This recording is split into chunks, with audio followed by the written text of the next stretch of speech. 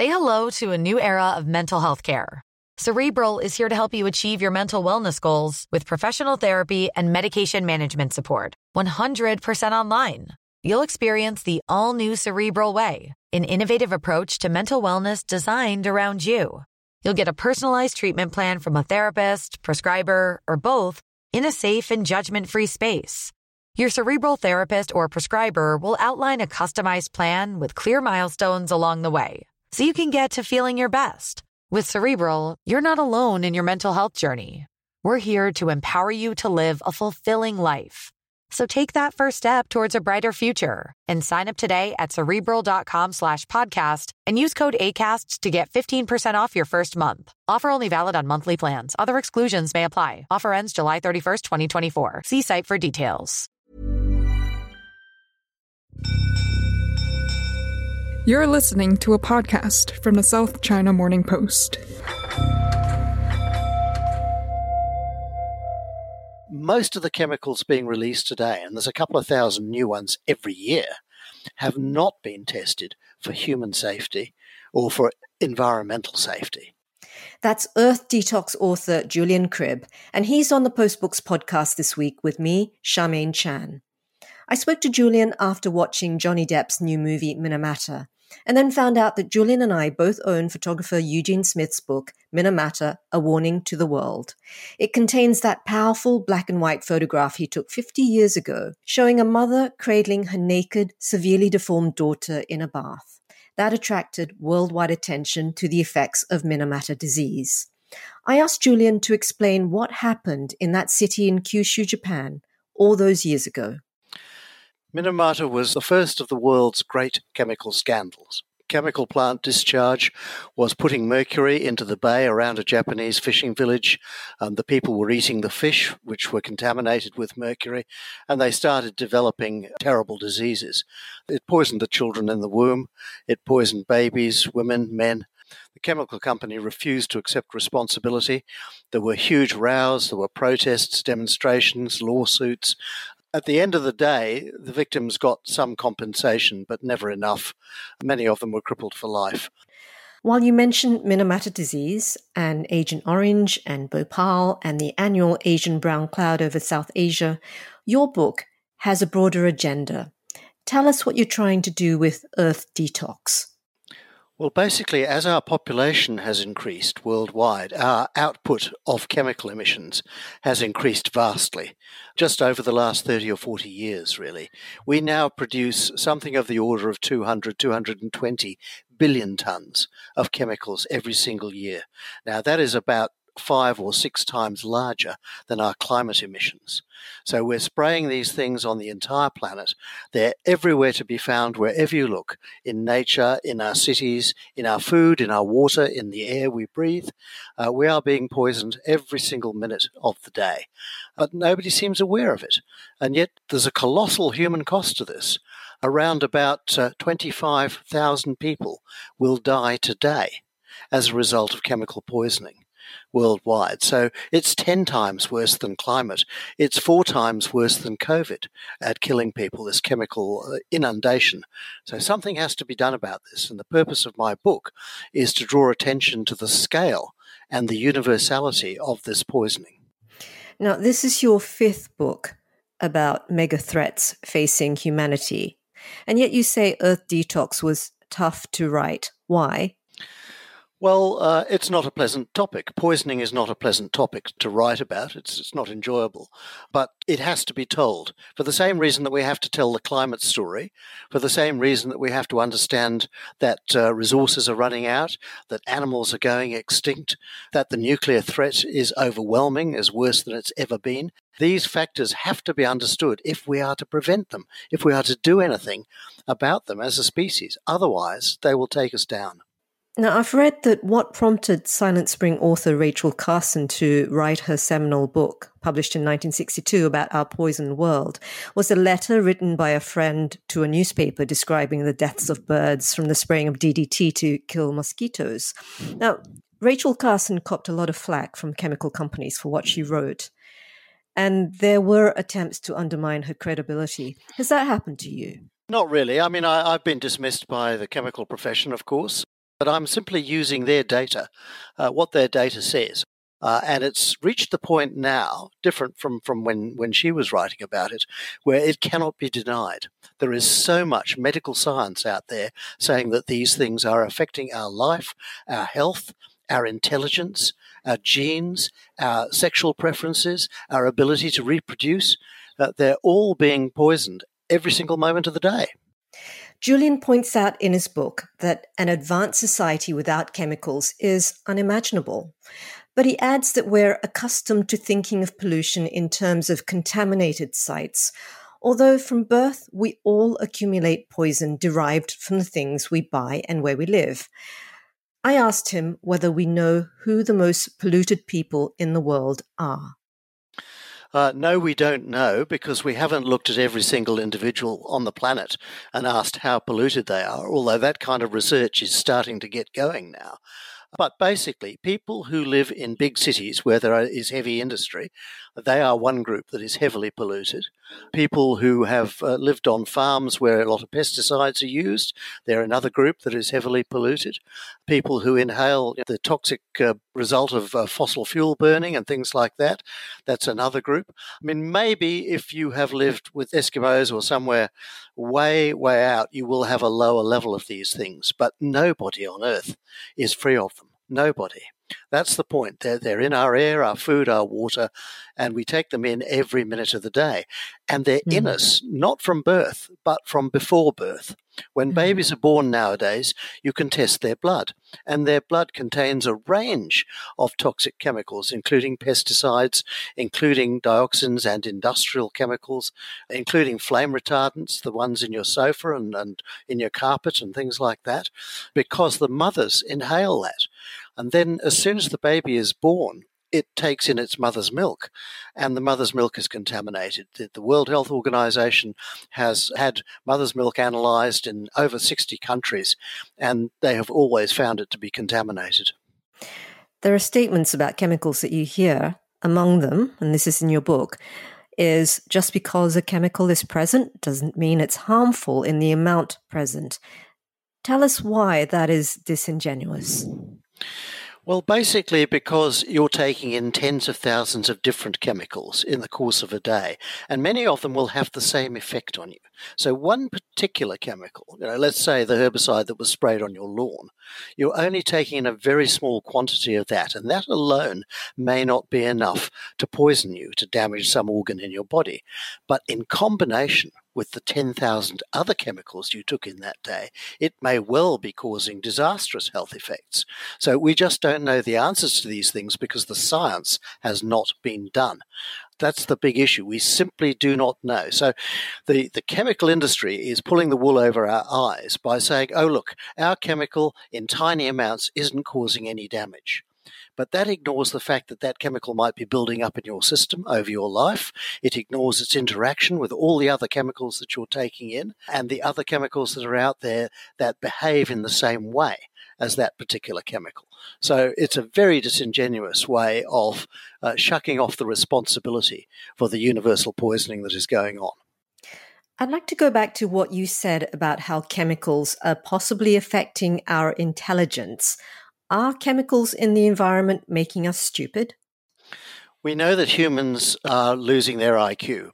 Basically, human IQ is going down at around about 3 points every decade. Won't you get people asking what IQ tests actually measure? Oh, yes, you do. And you get a lot of debates about IQ. Intelligence is quite difficult to measure. But there are world-accepted standards for measuring these things. And the measurements show a universal trend, declining by about 13.5 points in IQ since 1975. Now, we don't know what's causing it. What we do know is it's not genetic, okay? Intelligent parents are not breeding stupider children. But we do know that people are getting stupider and that they are finding it more difficult to learn. If you simply apply Occam's razor, what is the most obvious explanation? It is the fact that in our daily lives we are surrounded by nerve poisons. Nerve poisons, or neurotoxins, are special chemicals that attack the brain and the central nervous system. And one of their effects is they cause you to be less intelligent. An example of this, a well-known example, is lead. Most countries have taken the lead out of petrol because they realised it was damaging children's brains. They've taken the lead out of tap water and out of paint and things like that because they realised it was poisoning people. Now there's a whole host of other chemicals which are only just now starting to be identified that cause similar effects and maybe worse effects. On that subject of lead, China evacuated thousands of people from areas around smelting plants in Henan province about 10 years ago. Yes, China has reacted laudably, very quickly to these types of things. But China is also the largest producer of chemicals in the world.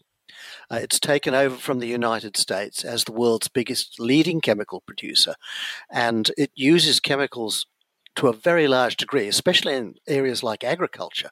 You go back 20, 30 years, there were hardly any pesticides used in Chinese agriculture. Today, almost universally, the food is produced with pesticides. So there are new things coming down the track which are not fully studied and we don't really understand, but there is a warning light there. And China does pop up frequently in your book for those reasons. But one thing I'd like to talk to you about is that section in your book about the Huai River, which divides China into north and south. Now, it's also the dividing line in terms of coal use, air pollution, and life expectancy. What are we talking about here? I mean, how many years of life has toxic air taken from the northern Chinese? About 2.5 to 3 years less life is enjoyed by northern Chinese compared to southern Chinese. Now, if you go back a few decades into Chinese history, there was again a very laudable attempt made by the government to make sure that people didn't freeze in wintertime. So they encouraged people in the north of China to burn more coal. So more coal was used to heat people's houses, whether burnt directly in the home or burnt to generate electricity. And the result of that was much heavier air pollution, much heavier, both within the house and, of course, outside on the street. They've also launched anti-air pollution campaigns that have seen households in northern China replace those coal-fired heaters with electric or gas-fired units. So things may be improving. Now, I wanted to shift the conversation a bit to agriculture. You mentioned it being one of the largest causes of poisoning, and this is chiefly because of eroded topsoil. How does loss of soil affect us? Well, lost soil creates dust storms, for example. Many people are allergic to it. Soil contains toxic substances, including copper, lead, zinc, cadmium, those sorts of things. So when you inhale a lot of dust, as happens in, for example, mines, it can damage your lungs. Soil erosion is one of the worst aspects of agriculture. But another dimension that is bad is the 5 million tonnes of toxic pesticides that agriculture is spraying on its crops worldwide. And this is what has been blamed for killing off the honeybees, for example. And if it's killing the honeybees, it's killing a lot of other things too, and it may be killing human beings. Let's talk about mining, specifically about the fact that by volume, the waste generated is assumed to be many times that of the metals or energy produced. Now, mining of rare earths is booming in China, so we can assume, I guess, that waste generated is also growing. And these rare earth plants typically produce wastewater with radioactive residues, right? Correct, yeah. With rare earths, you're getting a very small amount of mineral for an enormous quantity of soil and rock, which you've processed, you've crushed, and you've cleansed or treated in some way. And that adds up to a massive amount of pollution.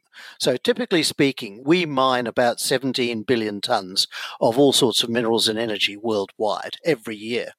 But we produce something like 150 billion tonnes of waste as a result of producing those minerals and energy.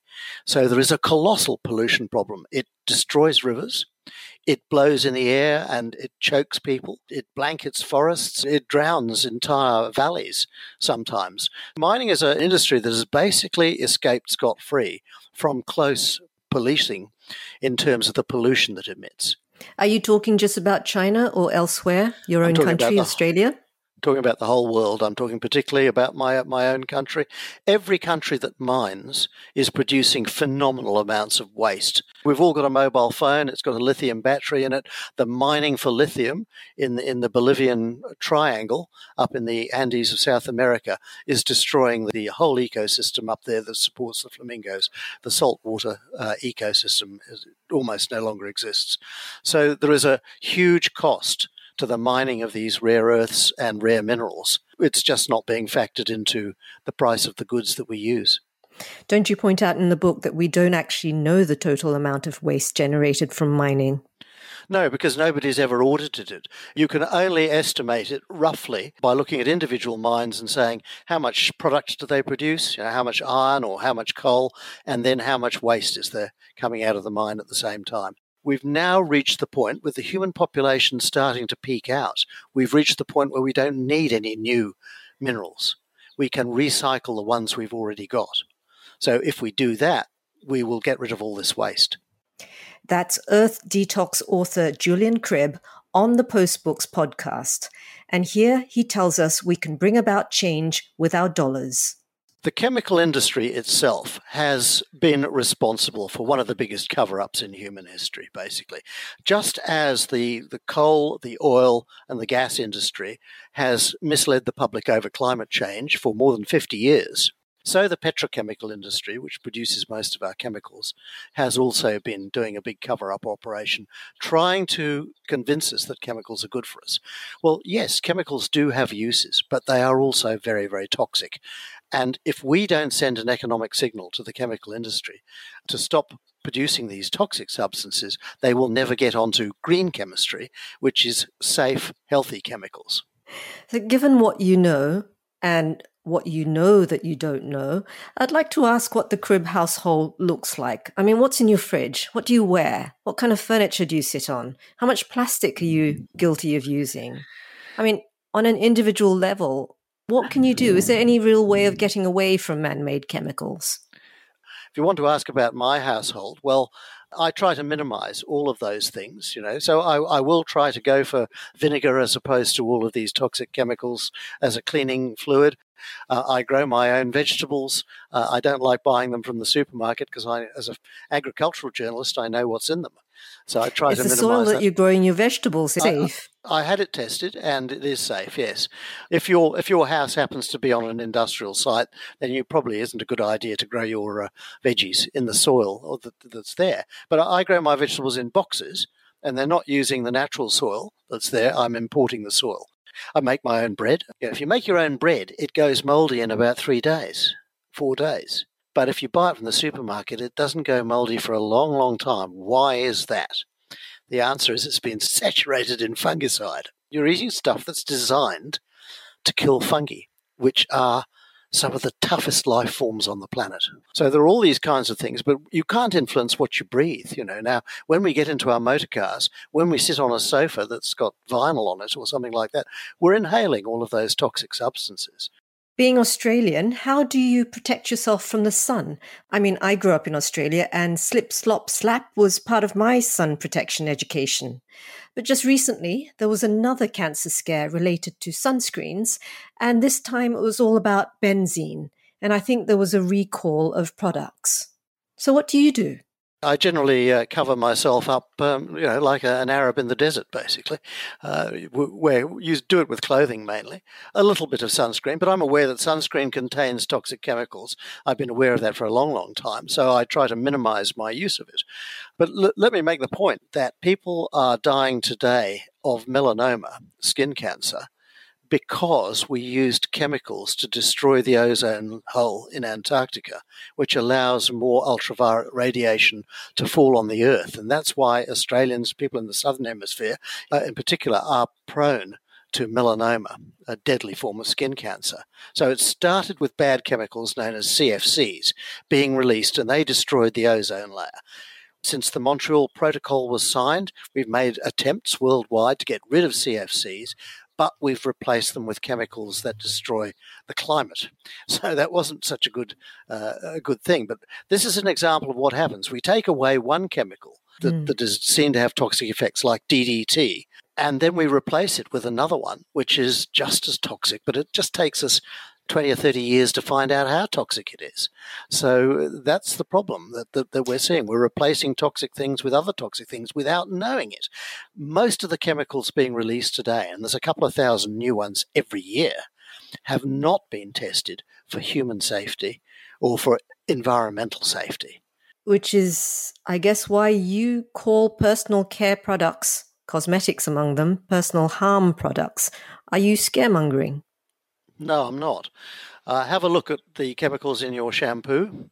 All the things that we slather on ourselves are made from petroleum. They're made from fossil fuels. And a lot of them are carcinogenic or suspected of causing cancer and other types of harm. And we've only just started to get onto this. Now, you will notice that the world's leading cosmetic brands have been very busy getting rid of these chemicals out of their products.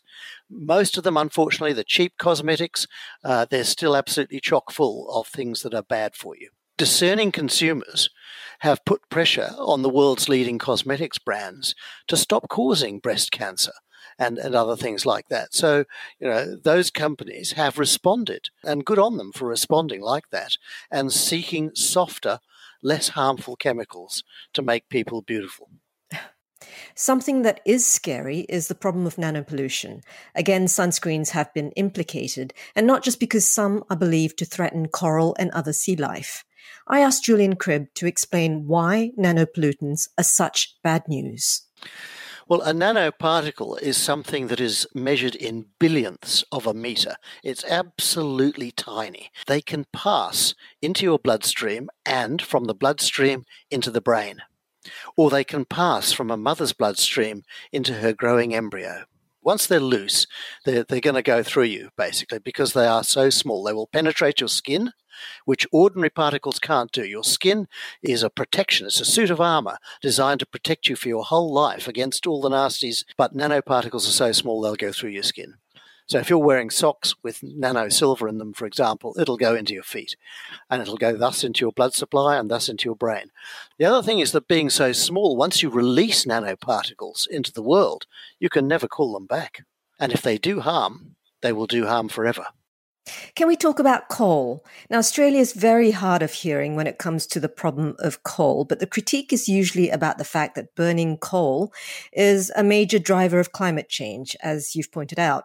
Now, it seems that the climate change lobby doesn't really go hard on the dirty facts about the pollution it causes. The coal and oil and gas lobby, which is basically 100 companies worldwide, worth about $6 trillion, they are making a rational decision to get rich by killing the rest of us. If climate change, goes to its extremes, we pursue business as usual, the earth will be uninhabitable by the next century. The petrochemical industry is joined at the hip to these people. It's essentially the same industry. But you've put your finger on one of the cures. If we get rid of fossil fuels, if we stop using coal, if we stop using oil, and we stop using natural gas, basically we'll stop poisoning ourselves as well, because most of the poisons, most of the toxins in our environment come from petroleum, from coal or gas. I know you've been looking at the problem of plastics and chemicals in our oceans too, but we're not just talking about marine species ingesting bits of plastic or getting entangled in it, are we? One of the problems with plastics is that they carry chemicals around. So they're little taxis, if you like. So when there's a bottle floating around out there, toxins can glom onto that bottle and they can go floating around the oceans and end up who knows where. And then, of course, the mouths of big rivers are emptying all that pesticide and industrial waste into the ocean for hundreds of miles around the estuary. So you're getting these huge dead zones where just nothing lives, like the mouth of the Mississippi or the mouth of the Yellow River and the Yangtze. They're just dead areas. We've just sterilized the ocean, basically.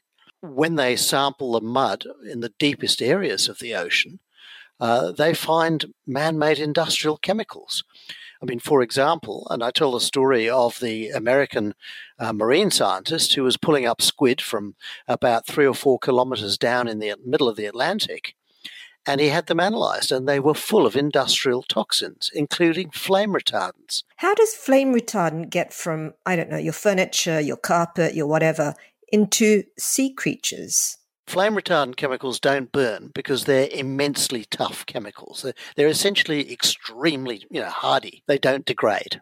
That was the problem with DDT too, which meant that it kept on doing harm for decades, if not generations. So they replaced it with softer chemicals that would break down quicker.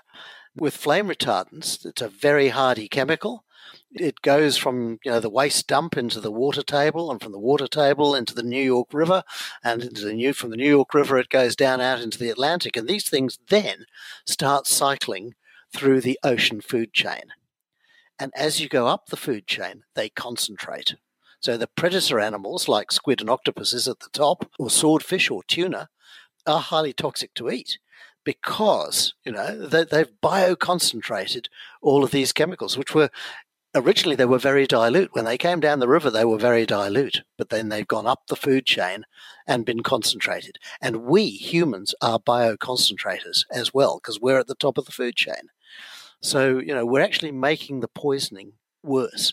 So again, your little excuse from the chemical industry that it's only a tiny dose and it won't do anybody any harm is utter bullshit because it will bioconcentrate until it does somebody harm. I was quite surprised, after all the alarming information you present, that you seem to be saying at the end of the book that you trust people to do the right thing in cleaning up our planet. You say lawsuits and boycotts won't work, and then you present a 10-point plan as a movement starter. Give me a taste of what you believe we should do.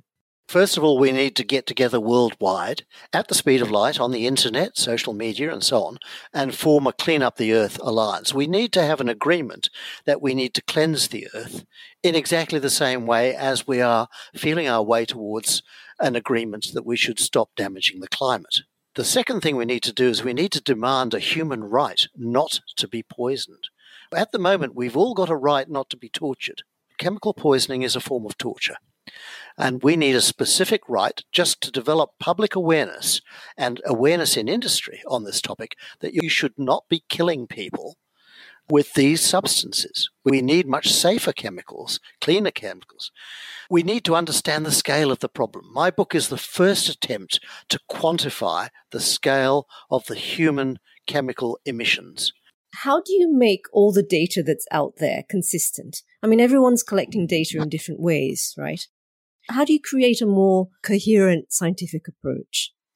Well, we had to do that with the IPCC for carbon and the other greenhouse gases. Right, we had to understand how those gases were changing the atmosphere and what effect that was having on the climate. And they created models to predict the effect on the climate and so forth. Now, we need to do something very similar with just general chemistry, because there's a far larger volume of stuff we're dumping on ourselves. Is part of the solution working more closely with materials engineers, chemical engineers, to come up with solutions? Absolutely it is. There are some chemists who simply don't care what they produce as long as they make money out of it, and there are many chemists who do care a lot, and they want to test the products. The problem is when you're rushing a chemical to market, there isn't the time or the budget to test it for safety. That's why these things get put out there, and you only find out 20 years later that they cause cancer. We need a much better system than the one we've got at the moment. There are lots of chemists working on green chemistry, which is safe, soft chemistry, generally made from natural products such as plants and things like that, rather than petroleum. The problem is there isn't the economic signal from the public at large telling the big companies that produce chemicals that this is what we want. Only when that signal comes will the companies change from producing the dirty toxics to the clean, green chemicals. I wanted to ask you about this alliance that you suggest. I guess you're talking about a kind of open source global information database that links to all the databases already in existence? Well, we should have that. Science needs to have a database of all the chemicals on Earth. At the last count, there were 350,000 man-made chemicals, plus all the other ones that we emit naturally. There's all sorts of bodies like Greenpeace and Friends of the Earth and Worldwide Fund for Nature, Avars, Get Up. Together they have hundreds of millions of members. They're all online talking to one another at the moment. So there is an alliance forming that wants clean food, clean air to breathe in our cities, safe furniture, safe toys for our children instead of toxic toys. The most important thing really is to link up on social media and talk to other humans. Go to the website of the Breast Cancer Foundation and people like that and find out what they're recommending.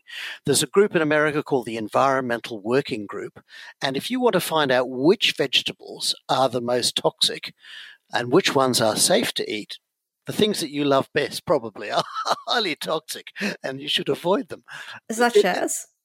Strawberries, for example. Everybody likes strawberries, but they're grown with masses of fungicide, and fungicide is very toxic stuff. When I was growing up, strawberries went grey and hairy within a couple of days, okay? To stop that happening, strawberries now last for a week, 2 weeks in the supermarket, and the reason is that they've been saturated in fungicide. Thank you. You know, when I contacted you to set up this interview, you said that nobody wanted to know about chemicals. Well, I think you've helped make it a topic everyone will want to know about. So thank you very much. Thank you, Charmaine. That was Julian Cribb, author of Earth Detox. If you'd like to hear about other books on chemicals recommended by Julian, look for my accompanying article in the South China Morning Post, Post Magazine. You've been listening to the Post Books podcast.